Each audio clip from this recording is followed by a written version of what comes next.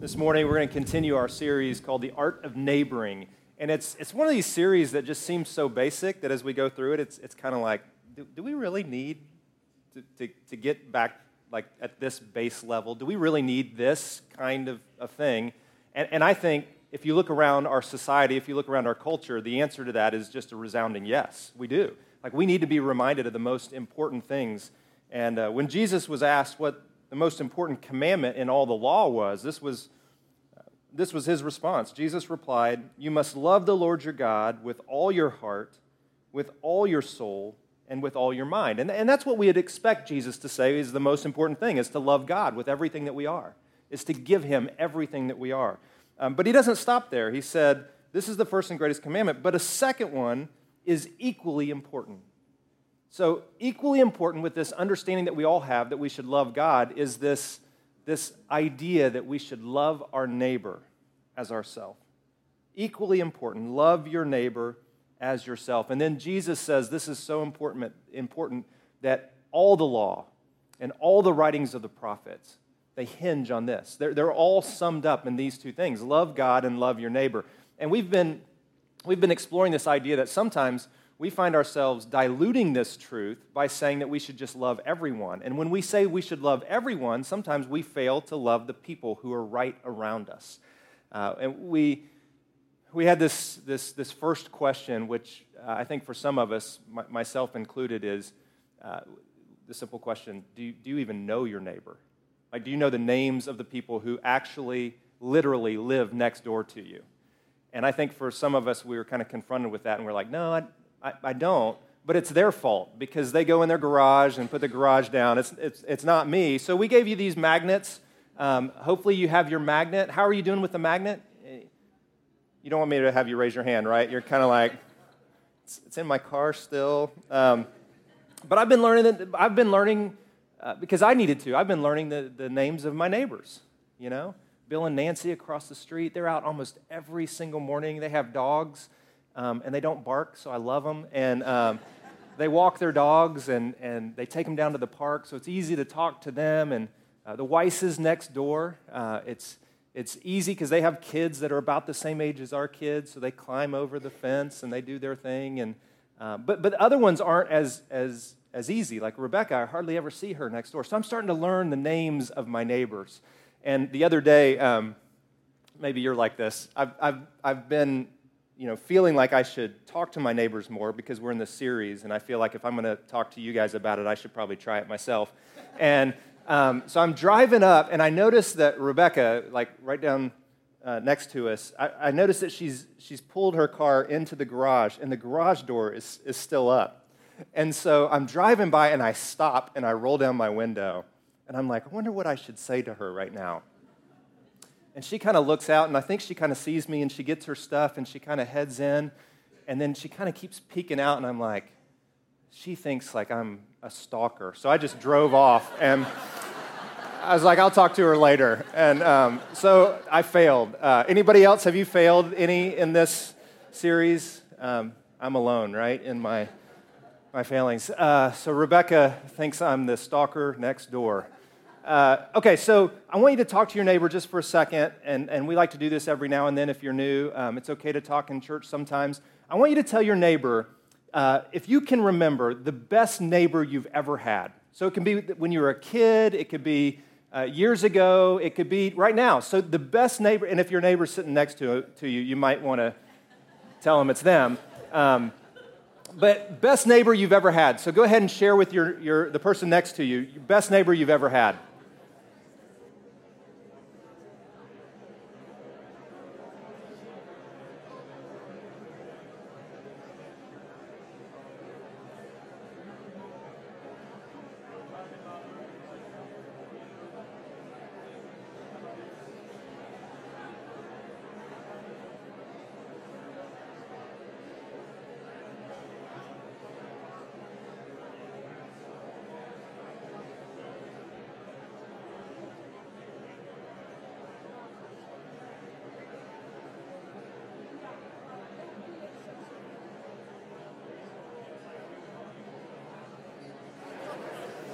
All right.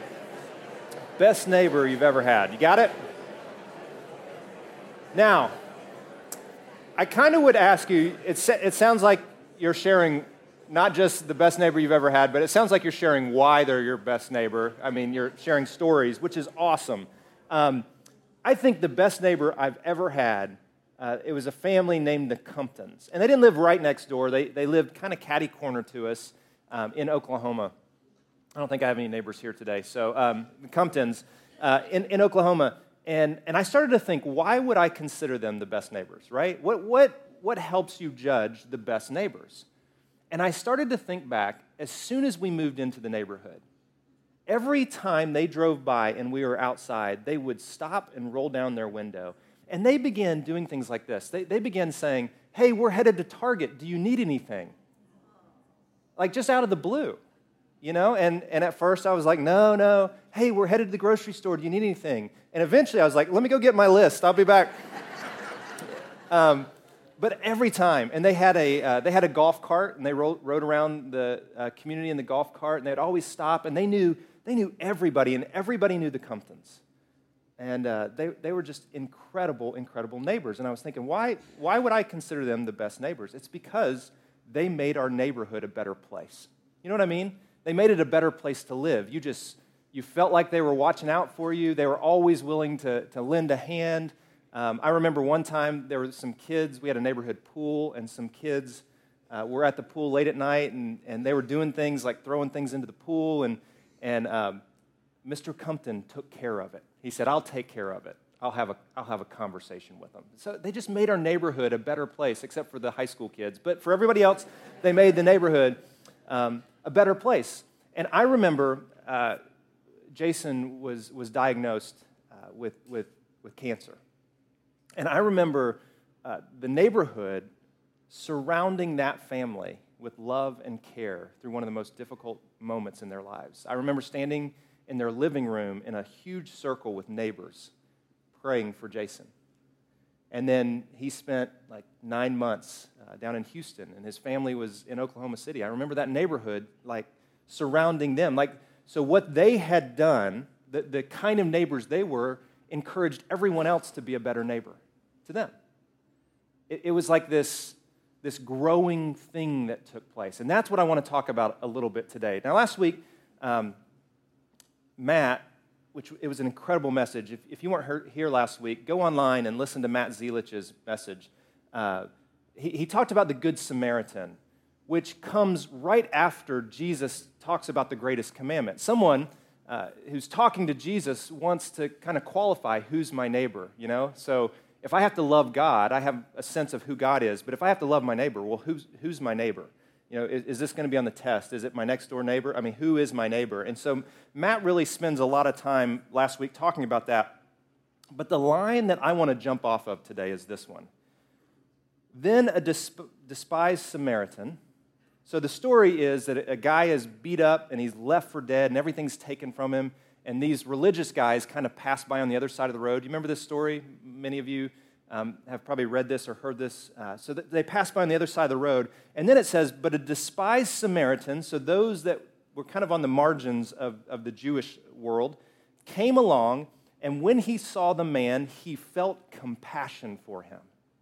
He felt compassion for him. And I highlighted this word compassion. I kind of circled it and underlined it in my Bible. And here's my question for me and for you. Do we feel compassion for the people that we see each and every day? Do we feel compassion for them? And for me, I mean, the easy answer is probably not.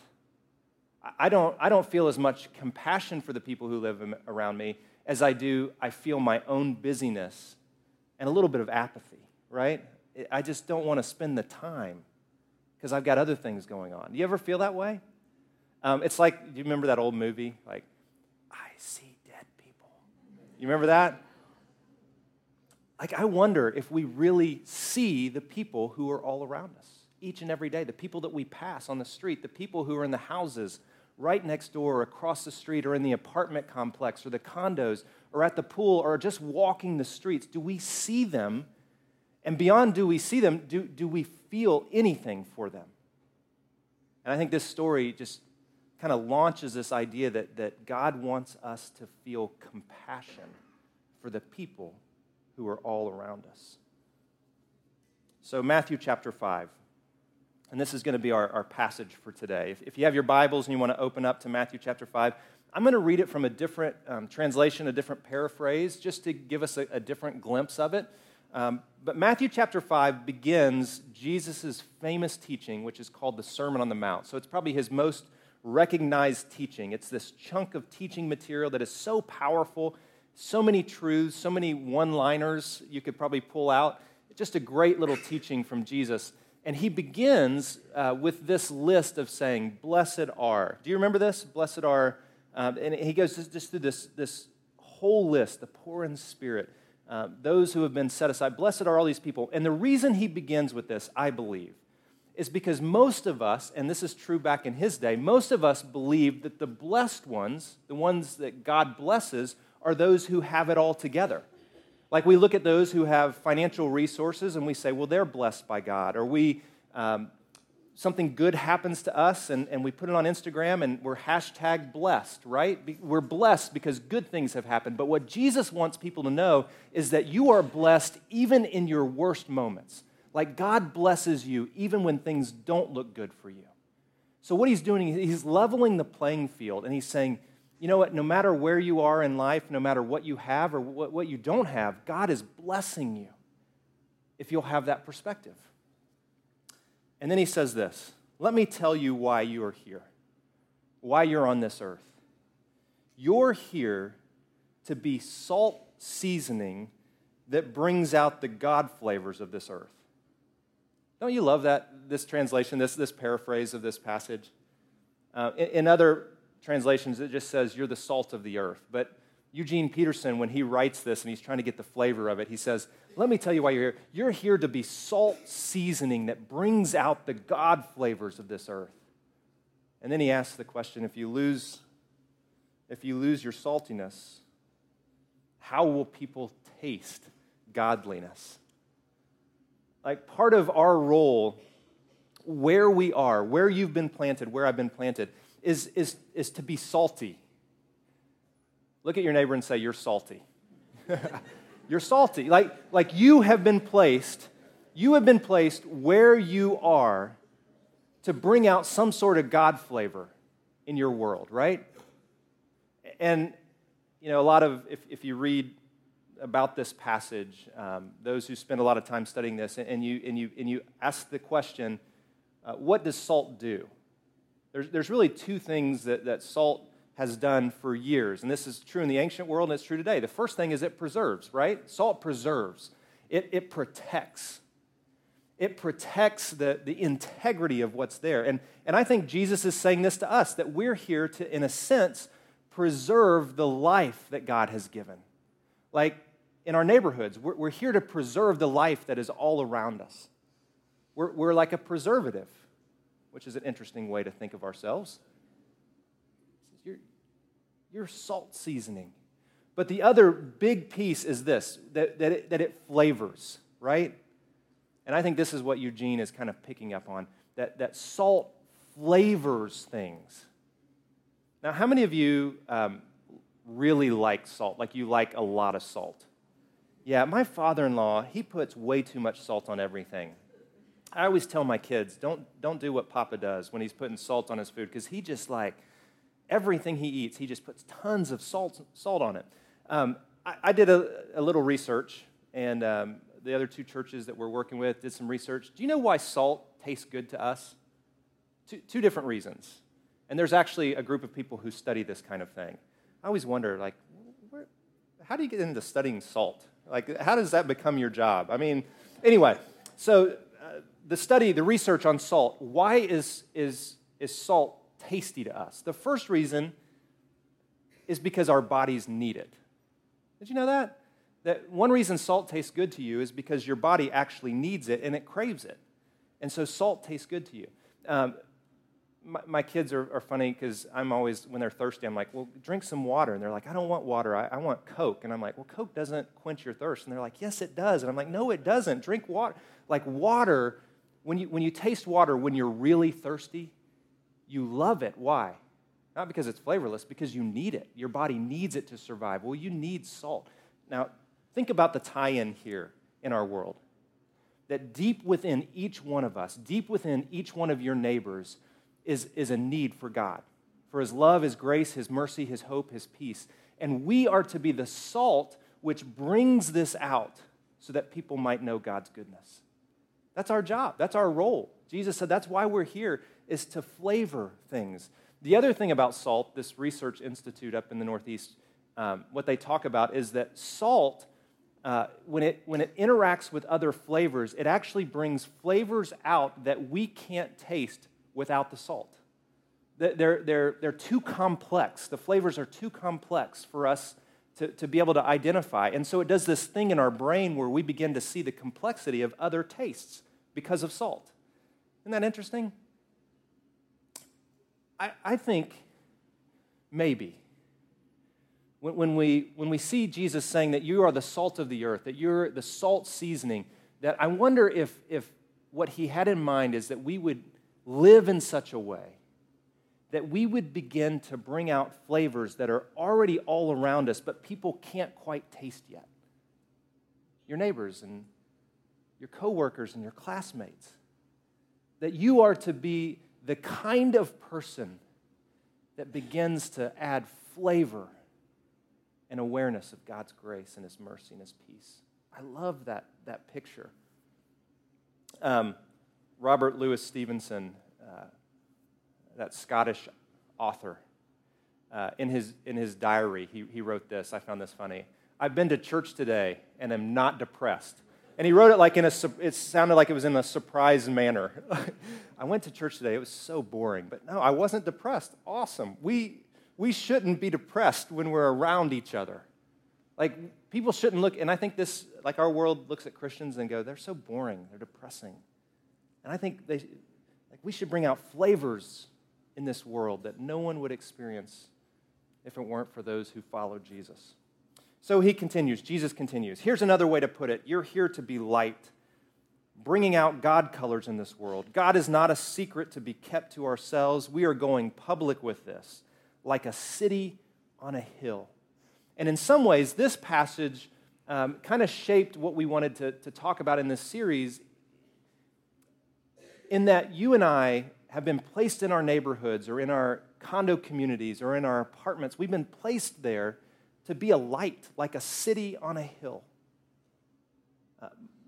The best neighbor that I would consider the Comptons, they were a light in our neighborhood. If anyone needed anything, they knew where they could go because there was this light shining in our neighborhood. And I find myself, I want to be that kind of light. Light does a few different things. Light provides hope, right? It provides hope for us. See if you can fill in the blank on this. I can see the, what? Light. You're like, duh. Matt, are you kidding me? Because there's this hope. There's hope where there's light. If we're the light of the earth, if Jesus says you are to be the light of the earth, that we should have some hope in us. It's not just hope, but there's security. There's security with light. Like we should provide some sort of security for the people around us.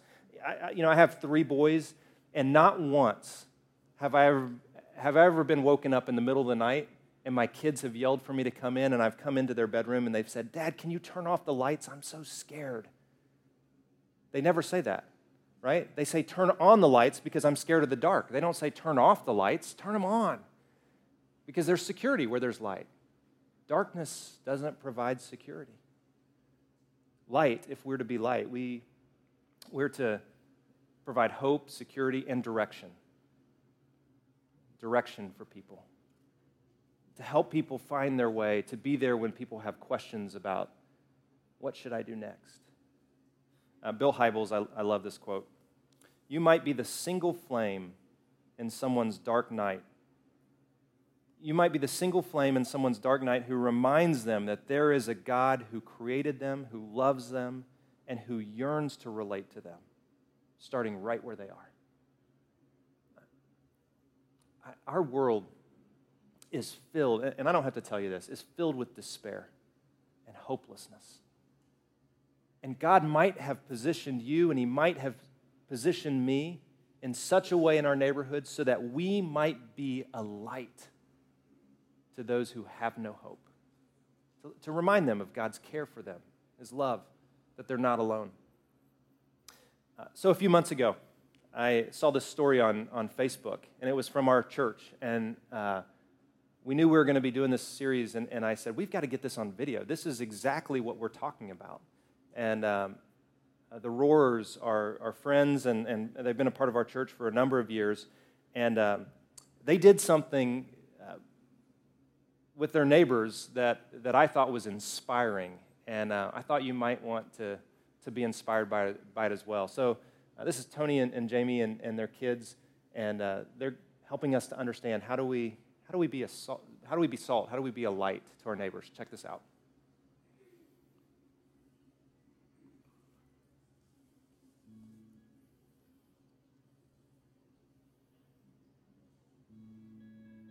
I'm Tony Roar.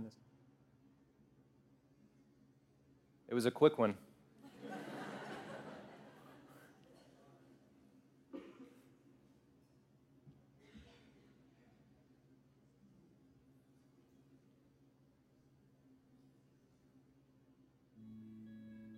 I'm Tony Roar, and this is my wife, Jamie, and we've been going to McDowell Mountain Church for about 6 years now. Living in Arizona, there are so many walls built, and it's so different than my experience growing up in the Midwest.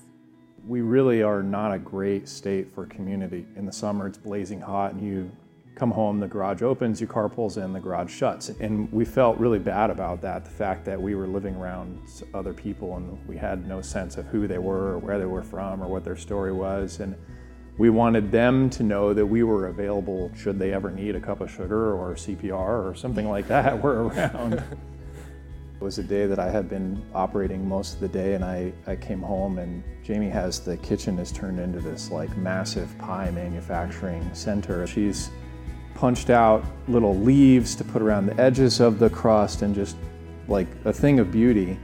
And I'm like, what's going on? And she said, I'm baking pies for the neighbors. And the kids were up in their rooms doing their homework, and I hollered to them, hey, Jamie's baking pies. We're gonna give them to the neighbors. Are you guys coming with us? And they were all in, just like that. It had really been on my heart, like reach out to people, and these are the people that are closest to us that we see driving their cars by, and sometimes we see their kids, and they see our kids out on the driveway all the time. And so I just kind of felt this sense like we need to do something. And I love to bake, I love to cook, so it just seemed natural when I was making pies for our family to add a couple extra pies and go meet our neighbors. Every single neighbor came to their door, opened it, invited us into their homes, and shared a little bit about themselves. The house at the very top of the street, you never see signs of life in there other than lights on, and so we just picked a door to knock on, and they came and opened the door. And so we met everybody. They invited us in, sit down on their sofa, and they looked at the pie and they said, I cannot believe you guys brought us a pie. We were just talking about this woman who's very dear to us, that every year her signature move was to bake pies for everybody. And she died this summer, and they were literally minutes before we walked up lamenting that they would not have her pies this year. And we came to the door with a pie, and they just were floored by that. They couldn't believe it. That was really spectacular, how God enabled us to minister to them just a little bit in their time when they were missing this person that had been so important to them in their life. I remember those bracelets that were really popular like 20 years ago, What Would Jesus Do? And I never really thought too much about what that meant. And now, that makes a lot of sense to me. You know, if Jesus lived on this street here in Scottsdale, what would he do? He would get to know his neighbors. And that doesn't mean that you have to, go build a barn in your neighbor's backyard or something like that. Just say hello to them. Just know who they are, know them by their name, and care about them as a person, and that will make a huge difference.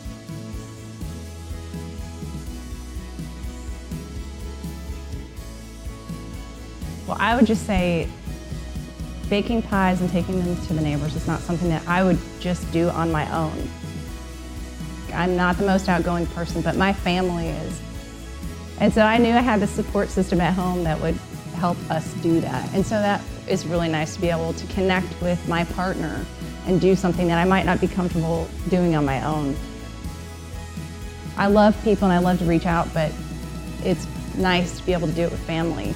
And so our girls are busy doing their homework. They have crazy schedules and they have so many activities going on. And it was amazing to see them light up and them see our neighbors opening the door and asking them, what's your name and how old are you and where do you go to school? They loved it. And I think that is what impressed me the most, was not even something that we did for the neighbors. It was what happened with us. And we bonded more as a family. And we got to know our neighbors and we knew that they cared about us. And just seeing the kids get comfortable with our neighbors and feel good about something that we were doing to show our love to others was really amazing that day.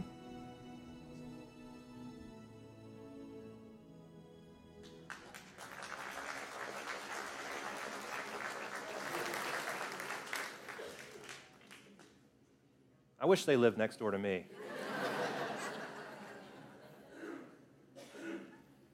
Listen to this. This is how Jesus ends this passage of Scripture. Keep open house. Be generous with your lives. By opening up to others, you'll prompt people to open up with God, this generous Father they have in heaven. Don't you love the ending of that? You're salt seasoning. You're the light of the world. And by opening up to others, but by keeping this open house, by being generous with what you've been given, you'll prompt other people to then open up to God. Look, God wants to use you, and He wants to use me. And it's not in some huge, grand story that sometimes we're scared of. He wants to use you in a very simple way, to be a little bit of salt, a little bit of flavor to your neighbors, to be light in your neighborhood, to be the kind of people that others look at and smile because they want to be around. God wants to use you to do just that. So here's the homework for this week. Some of you kind of know where I'm going already, and you're like, oh, I have to bake pies. No, you don't have to bake pies. We've been walking through this, learn their names. We've challenged each other just to learn the names of those people who live around us, to invite them over at some point. Some of you are still holding out that week you're not going to be here because you don't want to invite people over. But invite them over. Give something good. So this is the homework for this week, is to make something. Cookies, brownies, pie. And some of you are like, Matt, you don't understand. I'm not a good cook. It would not be good flavor for my neighbors to eat what it is that I produce in my house. Buy something. Go to Trader Joe's or Fry's and buy something, because it's not about what they're eating. It's about the gift itself. So do something good for your neighbors. Now, I know that for many of us, the idea of just knocking on our neighbor's door and giving them something scares us to death. How many of you say that's just not something I'm real comfortable with? Anybody? Nobody? Some of you? Okay, well then we're all going to do it. Awesome. For some of us, it makes us really nervous. But listen, what the Roarers experienced, I think, will be what you experience. That people will open their doors and they'll open their lives with a simple gesture of bringing something good. So whether it's something that you bake or something that you buy, bring some flavor to your neighbor. That kind of rhymes. Bring some flavor to your neighbor. You should write that down. Bring some flavor to your neighbor this week. Bring some flavor to your neighbor this week. Do something good for your neighbor. Be salt and be light. Well, one thing that I've been thinking about in this series, and we're going to close in just a minute with communion, but one thing I've been thinking about throughout this series is this idea that before we can be salt and light to others, before we even take the step of loving our neighbors, we have to receive the love and the light of our Heavenly Father. And as I've been walking through this, I've I've kind of been confronted with this idea that, Matt, everyone here may not have that light within them. Maybe they haven't opened their life to God yet. And so as we move to this time of communion, I want to challenge you to do just that, to open yourself to a God who loves you and cares for you, to a God who never leaves you alone, to a God who is a light in your darkest moments.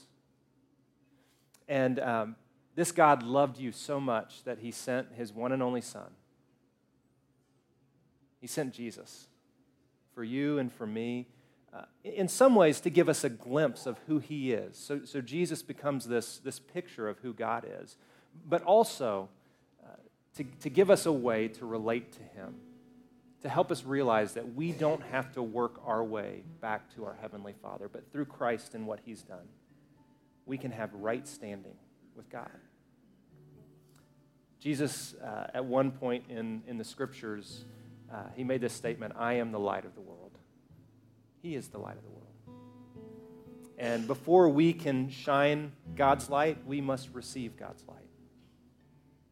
And so today, as we take communion, maybe for you, for the very first time, you would find yourself opening your life, your mind, your heart to the light of the world, Jesus. And maybe you would ask him to come in and be a light in your darkness. Maybe you find yourself surrounded by this overwhelming darkness, and you need God's love. I'm going to ask you just to kind of bow your heads for a minute, and just to think. Think about the love and the grace of your Heavenly Father, the God who never leaves you alone, the God who pursues you even when you turn and you run from him.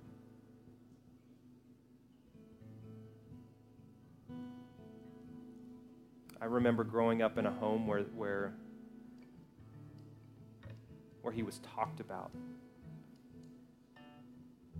But I realize many grow up in environments where that's not even something that's mentioned, that there is a God who loves you. And I want you to know today that you have a Heavenly Father who pursues you, who loves you right where you are, not with any expectation for you to earn your way back to him, but he just loves you right where you are. And he sent Jesus so that you might know this. With your heads just bowed and nobody looking around, I don't do this very often, but if you're someone who would just simply say, I need some light in my life, like I need God's light in my heart and in my mind, would you just kind of slip your hand up this morning? And I want to say a prayer for you. Yeah. Okay. Thank you. God, there are many in this room who need your light in the darkness of their world. And many today have acknowledged that just by simply raising their hand. Others know in their hearts and their minds that they need you. God, I pray that your Spirit would move in, that the light of Christ would begin to shine brighter and brighter within them. And God, as we take communion this morning, as we're reminded of your love for us, God, I pray that spark would do something in us. It would begin to move us to live in a different kind of way. That we would receive a light that we can't contain, but we simply just let overflow to those who live next door, those who work next to us. God, thank you for sending Jesus to be the light. Thank you for loving us wherever we are. And God, the truth is all of us need to receive your light each and every day. I mean, we all need it. We all need your grace, mercy, your hope, your peace. God, I pray that we would all acknowledge that as we take the bread and the cup today. God, I pray this in the name of Christ. Amen.